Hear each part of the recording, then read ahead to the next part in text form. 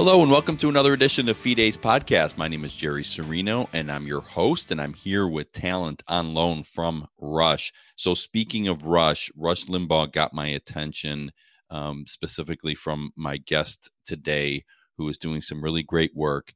And we'll talk about the connection with Rush Limbaugh here in a second. But my guest is Bethany Mandel. And Bethany is an editor at Heroes of Liberty. She's a contributing writer at Deseret. And she's doing some really great things with some books that all of us can enjoy. Bethany, thanks for being here. Thanks so much for having me. So you are part of Heroes of Liberty, and that's where the connection with what I saw with Rush Limbaugh. You gracefully and sent me the book. I'm a huge Rush Limbaugh fan, as people who listen are hopefully aware. But when I saw this book and I went to the website and I saw Thomas Sowell, Ronald Reagan, Amy Coney Barrett, all these great people, I was like, oh man, I got to find this. And then obviously we connected. So tell me about Heroes of Liberty, what it's all about, what people can expect when they go to this site and hopefully get some of these books. Yeah, absolutely. So they are illustrated children's books, good for ages like 6 to 12, but there's a little bit of wiggle room on either end. And they're just biographical stories about, some of these greats that, modern publishers are not writing about. They've got 37 different versions of Ruth Bader Ginsburg, but none about Amy Coney Barrett, certainly not about Rush Limbaugh. So we decided, we saw the marketplace. We saw that, there were so many woke children's books out there. And if you go into any library or bookstore, you see that right in front of your face. It's very skewed in one direction. And so we decided, there are millions of American parents who want to see something alternative. And so we decided to fill that void. And we started in November of last year. We already have thousands of subscribers. So once a month, we put out a new book. And we send them right to our subscribers' doors. And folks can, in July get Mark Twain. Past books have been Margaret Thatcher, Amy Coney Barrett, Rush Limbaugh, Thomas Sowell, Rush Limbaugh, Alexander Hamilton, and so John Wayne was another one. And so every single month, people get a new book on their doorstep to go on their bookshelf and build a collection, and sort of counter the stuff that their kids are reading in schools and hearing in schools, and sort of your way to take back your child's heart and mind at bedtime. Yeah. So how obviously I love all of these individuals that you guys did, because I've gone to the bookstore and, you go to those children's books on who is so-and-so, there's some really great ones. Who was Jackie Robinson and so on. Che Guevara. Yeah. Yeah. Then you see those, you see a million on, who is Hillary Clinton and in the like. And so we now have an option here to give to our kids. How did you guys come up specifically with who to do the books on? So that's a tricky thing for us to, because we're doing one a month. And so we kind of have to plan months in advance. And, future ones are going to be about Elon Musk, Harriet Tubman. And so it's a combination of things. For Ronald Reagan, it was really just the personality, Ronald Reagan. Like, we really wanted kids to know who Ronald Reagan was. Pretty much the same with someone like Margaret Thatcher or Alexander Hamilton.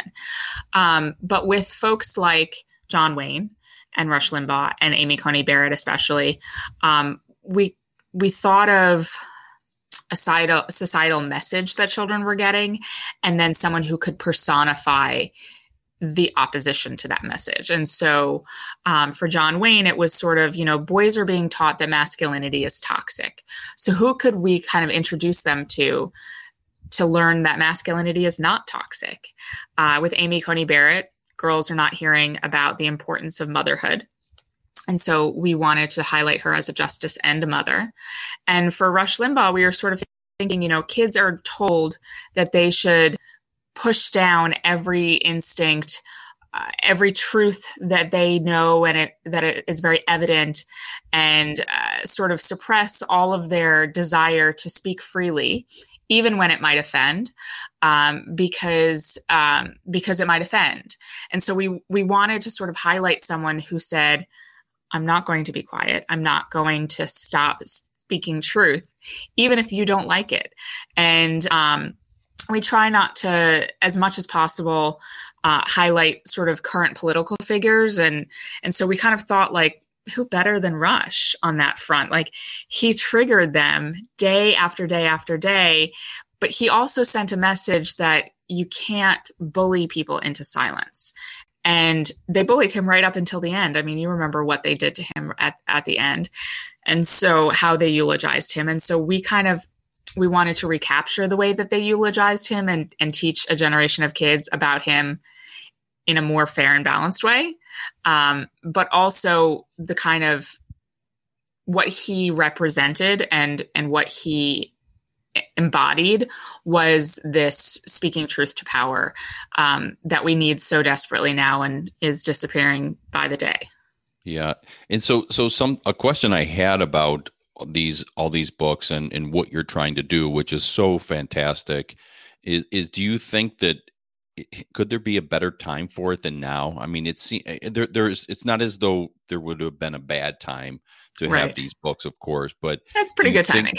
Yeah, I mean, it seems like the constraints and attacks on freedom of speech, on, as you said, on masculinity, on women, the lies that are told. Do you think that this is almost like it's perfect timing? Yeah, it really is. So we started thinking up Heroes of Liberty over a year ago now. And, it took us obviously months to get to print. So we didn't get to print until November time. But every month we look at our book of the month and we think, well, this is going to be sadly easy to market. It's very easy to market these things. Mm-hmm. And it's because there's a huge hole, which is why we started it in the first place. Yeah. I just love this because what a lot of people, if they just sort of listen to society or they go to the public school, I know I went into my high school kids, they go to public school and we go in and there's a wall of women in the history class or whatever. And there wasn't a single conservative woman on this board. Right. And okay, fine. You want to say that this person, Ruth Bader Ginsburg, sure. Okay. I get it. I mean, I don't agree with anything with her, but I get it. Yeah. Where are the conservative women? Where are the conservative, men and stuff? And so people are just brought up thinking Rush Limbaugh was a racist. And I've had people tell me that. And I say, I've listened to him for over 20 years. Never heard a racist word. And so these are bringing truth. So one other aspect, when I got the book, I looked at it and it is beautiful. It's a really nice put together. You're thinking, is this really a kid's book? But it is really nice. The illustration is great. And then when I went to your website, you talked about on the website, they talked about the illustrations, the artwork that's done. And you guys, put a special effort into that. Can you talk about that for a second? Yeah. So, right from the start, we talked about what is most important in a children's book, and the writing is obviously very important, and we focus on that a lot. But having 5 children, I know that their eyes are really drawn to the illustrations, and they're hearing me, but they're really looking at the art, and so that was not something we really wanted to skimp on, and we didn't skimp on. And in the beginning, when we were first looking for illustrators for our first couple books, when we told American illustrators, we're gonna illustrate Rush Limbaugh and Amy Coney Barrett and Thomas Sowell and Ronald Reagan, the American illustrators were like, "Ooh, I'm a little bit nervous." And we actually didn't tell them Rush Limbaugh because that experience sort of led us to think about Rush Limbaugh as one of our characters. Because they were so scared of the mob. They were so scared of getting canceled by their illustrator community that we had to go abroad. We had to get illustrators from around the world because American illustrators were too scared. And now we have American illustrators and they're wonderful. But right in the very beginning, it was hard for us, even paying good money, to find American illustrators who would do our art. And, these are not super controversial people. Amy Coney Barrett, she's Supreme Court justice, you know? Yeah. I mean, what's there not to be proud of with her? I mean, it's of course the left doesn't like her, but she's really an inspirational person because, as you said, we are told, society is telling us that first of all, women can't have kids and Yeah. be successful in their lives. It's ridiculous. And what about you, Bethany? I mean, you're an editor, you're a writer, you're a podcaster, you're doing all sorts of things, and you're a mom as well, right? And Yeah. but here you have someone who's a Supreme Court justice. Yep. And she's got kids, and she can do it. Yeah. Yeah. It really, it turns their proclamations that having a child will end a woman's life. I mean, that's the argument behind abortion, that it's just a life-ending, life-altering crucifix that you have to carry for the rest of your life. And it's not. It's a joyful sort of piece of life. And Amy Coney Barrett, until Margaret Thatcher came out, was my daughter's favorite book. And she said it's because she's, first of all, she has a big family, which you don't read about in children's literature anymore. And second, that when we were reading books about women that she admired, she would always ask about if they had kids. And it was never mentioned in the books. And so I would have to sort of go and Google, like, did this person have kids? Because the books never thought it was worth mentioning. And that's really sad. I mean, this is a children's book. Children are worth mentioning. Yeah, right. Yeah, exactly. Well, and again, going back to the artwork, but even when I've gotten paperback books in the past, they get all ripped up and wrinkled, and you kind of just toss them on the shelf and lose them. This is the type of book for a kid that you'll want to keep. It's really, really nice. The outside cover is really beautiful. So something that you want to have and you want to read with your kids, or have them read if they're able to read at this level, but even just reading with them is really great. So I wanted to ask you if there was anything that you learned about these particular people that you did these books on that you didn't know prior to doing the research. Was there anything that sticks out as going, wow, I didn't know that about this person? Yeah. So I think the most interesting answer to that question, there's a lot of sort of anecdotes, but I think the most interesting was I read the Ron Chernow book about Alexander Hamilton, which is like 1,000 pages or something crazy. And what I found most interesting, I'll answer that question first, is that the entrance requirements for him to get into Princeton are not even the graduation requirements for a master's degree from a program like Princeton anymore. Our standards have slipped so drastically since he was in school that it's really unrecognizable. And there's a lot of, sort of animating ideas behind what we're doing. And if Rush Limbaugh is actually not a great example because the writing isn't as sort of highbrow as some of our other books. But our books don't pull punches on vocabulary. We don't hold back. We don't try to talk down to a child. We talk to a child, not down. And a lot of that is because we are of the belief that along with the wokeization of education, it's also just deteriorated to such a degree that it's deeply unfair to children and to their education. And so we didn't want to be part of that problem. We wanted to sort of write books that were challenging and that were meaty and that challenged kids, and still educating them, not too dense. I'm not writing, Peter Pan, for example, is extremely dense and sometimes hard to get through. But we didn't want to write it the way that children's books are being written now. We wanted to really provide something different in a lot of ways. No, that's great. And so were you going to also add something that you've learned that you didn't have? Yeah, I mean, there was a lot of sort of little anecdotes. Like I loved the Rush Limbaugh anecdote about the bake sale. I thought that was a hilarious. Yeah. I love those like little stories that we throw in there also. But that was one of the best ones that we found to sort of throw in there for color for the book. Yeah. We focus on the origin stories. A lot of these people, it's about half the book of every single character is about their childhood, because we want kids to be able to see themselves in this person and picture themselves growing up into one of these heroes. Yeah. And so, for a lot of these folks, for Ronald Reagan, for John Wayne, for Margaret Thatcher, I really learned something, because you kind of, more about their adult lives and their accomplishments, but it's really interesting to read about where they come from. Thomas Sowell is probably the most fascinating on that front. Yeah, he's an inspiration to me. I think he's an underrated individual intellectual in our society today. Yeah. He is a brilliant person. He's our And best-selling book. really, wow. Yeah. I find that surprising. Well, what's interesting is that conservatives obviously are going to be the ones who are going to be drawn to these. Conservatives know him well. If you're not conservative or you're young, you probably don't know him. Yeah. So he's really perfect. Which is why we did the book. We thought that we would be introducing people, and that wasn't the case. We were sort of writing a book for an audience that already existed, and people wanted to tell their kids about Thomas Sowell. Yeah, yes, he is fantastic. That's great. Okay, so what I always like to do on my show, and we'll actually I'll pull up before we end here. I'll pull up the website. I'm actually gonna put up here the website on the bottom here. So if you're watching, everyone can see it, and go to heroesofliberty.com. It's super easy. You can see all the different books, and you could sign up to get these books. As you said, monthly. You said there's a new one every month.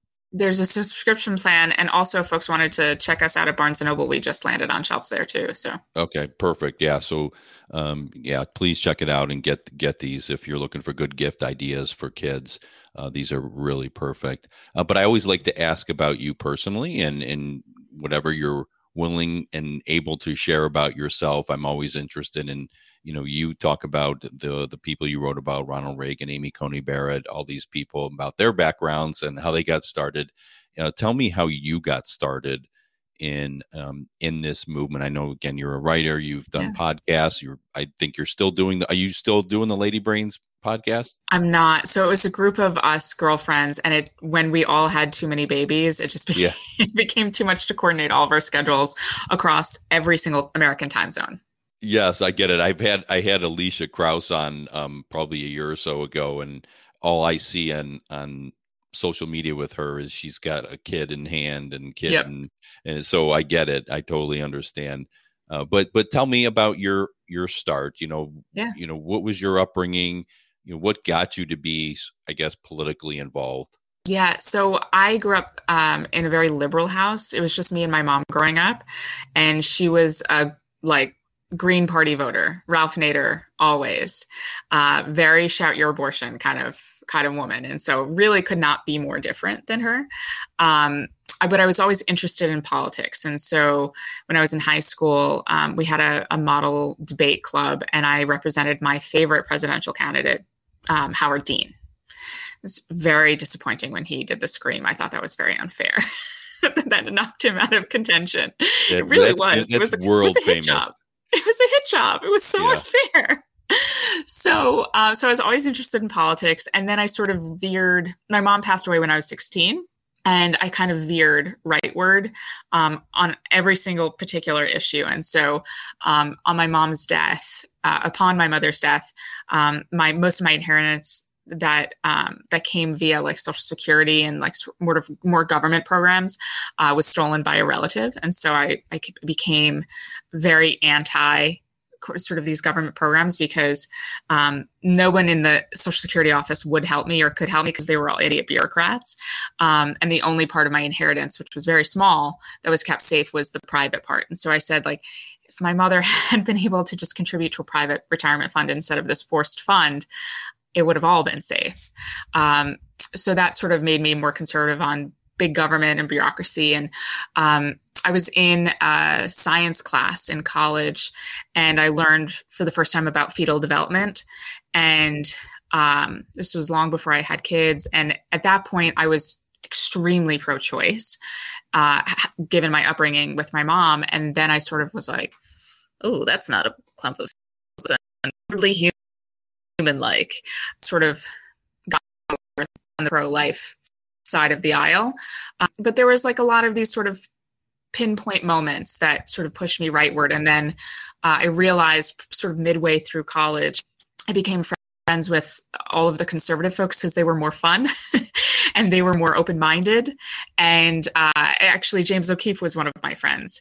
And I realized, being friends with all these conservative folks, that everything that I had come to believe on individual issues actually had a name and had an identity. If it was Republican, but I hate Black people yet. Like, I didn't quite understand that you could be all of those things, but not a horribly racist, terrible person. And that understanding sort of was the hardest for me to come to, that everything that I had grown up to believe about what conservatives and Republicans believe wasn't the facts. It wasn't, the reality, and that you can believe in small government, you can believe in the sanctity of life and all of these things and not be a raging racist, which is, the message that was poured down my throat, not just, at home, but also in school and in college and all of these things. So I started sort of in the movement accidentally because I wanted to work in sort of Jewish communal life, but I was too outspoken about my politics, and I didn't realize that you can't be too outspoken about your politics when you're on one side of the aisle. And so I started looking for jobs in the conservative political movement, and I realized I love politics and I should just work in politics. And so it was sort of trying to find my footholds and meeting one person, and that led to another, and that's sort of how I became a professional conservative, sort of by accident. Yeah, that's really a great story, and what I was thinking of as you were telling me this, and how you felt like, hey, I was lied to, or conservatives aren't racist. They don't hate poor people and sick people. They don't want to throw grandma over the cliff. Why do you think that all of those things were poured down your throat when they weren't true? So I think it's a lot easier to paint your political opponents as bad instead of just thinking different things.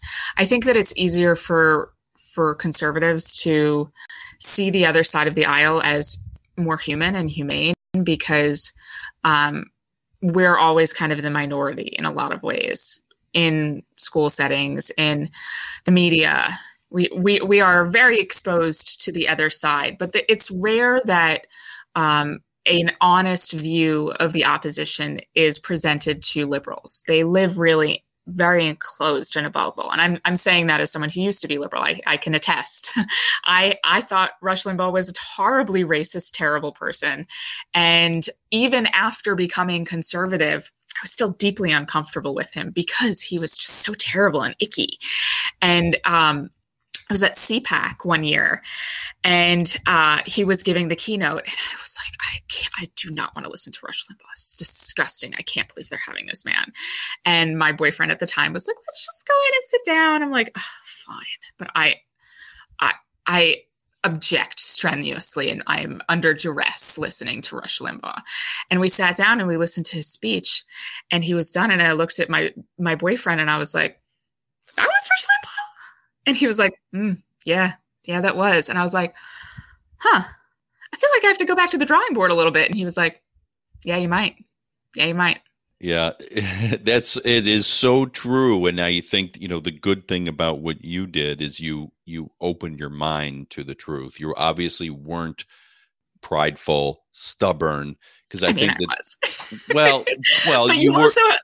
But you were you were enough. Yeah, you were at CPAC, so you were open enough. Yeah, I did not go to his speech willingly, but I'm glad I was dragged. And I think that I've heard a lot of people say the left is undereducated on these things, and they're told false things, and they're made to believe because in a college campus, it's like you said, he's racist. What do you mean? But if you ask him, and I've asked people, I said, well, what's what something he did? What did he say? Racist. I've listened to him for over 20 years. Can you tell me what he's ever said? Did he say every single thing perfectly? No. If you're on the radio for that many hours, I'm saying this as someone who has been tweeting for 10 years and has done so much media over the years. Has everything I've ever said come out perfectly? No. It's just impossible. And I think that you have to admit that sometimes things don't come out right. And that's not representative of the whole person. So I think that it's a lot easier to cherry pick 4 comments made over the course of a career that spanned decades than actually grapple with his core beliefs and his core sort of principles and his guiding light. And overall, he was an incredibly inspiring guy who, and this was sort of the point of our book, that, whether you liked him or not, he shaped national conversation left, right, up, and down. Yeah. You just couldn't deny it. Right. And yeah, things are when you're speaking all the time, you also can be taken out of context. 100%. Which is absolutely the case. As you said, it happens to everybody. It's very easy when you have that much audio to pull. Absolutely. And you do, as a natural thing, as I did at the beginning of this podcast, I stumbled and I had to restart, right? But you can't restart on live radio. On live, or if you're a politician, I don't, we have to give that sort of a little bit of leeway to politicians who are speaking all the time. The scream was so unfair. Yeah, the scream was unfair. And, but we also have now Joe Biden who can't put out a coherent sentence. Yeah, that's ever. A pattern. That's a pattern. There's a difference between someone stumbling and saying the wrong city they're in, which is I'm like, gosh, that would happen to me every other day. Yeah. If I don't even remember all my kids' names all the time. Yeah, exactly. So, but obviously with Joe Biden, it's a whole different story. It's not that at all. So, okay. So that really great story, really interesting. I'm glad I asked you about that. So as I promised before we go, I want to share my screen real quick with those that are watching, just so they can see the website, so they have a degree of familiarity with it when they go to it. So again, heroesofliberty.com. You can go again real quick here, buy 3, get 1 free, free shipping. They have a list of all the books that are out so far and some really great stuff. Please check it out. I would highly suggest that you do. And I'm excited to get my next book after you sent me the Rush Limbaugh one, which I greatly appreciated. And I'm actually going to go read it to my 7-year-old who needs to get better at reading. He's not going to be able to read it. I'll have to read it to him, but the older kids can read it. They're great. So I have a 7-year-old son as well, actually. And these books are actually great because it's not just a whole line of text, and it doesn't feel as overwhelming to him having the illustrations there. And he actually really likes not just our books, but these style books as well are really great for that age crowd. Well, Bethany Mandel, thank you so much. I'm glad we were able to finally nail this down after a few tries. Families can get in the way for both of us, and that certainly happened. But I really appreciate you coming on. Yeah. And thank you so much for you, and please bring this to all those that are involved in these books. You guys are doing great work. Please keep it up. And who knows, maybe one day they'll make a book about me. I'll have to be really, really old, and I'm sure, but one can hope, I guess. So Bethany Mandel, thanks so much for being here. I appreciate it. Thank you. Okay, and thank all of you for listening to this episode of Fides Podcast with Bethany Mandel. Please check out heroesofliberty.com. And please check out all my different podcasts and all the different podcast apps on YouTube, on Rumble, and on Wednesdays at 7 p.m. Eastern on rightamericamedia.com. So thanks again for listening, and we'll see you next time.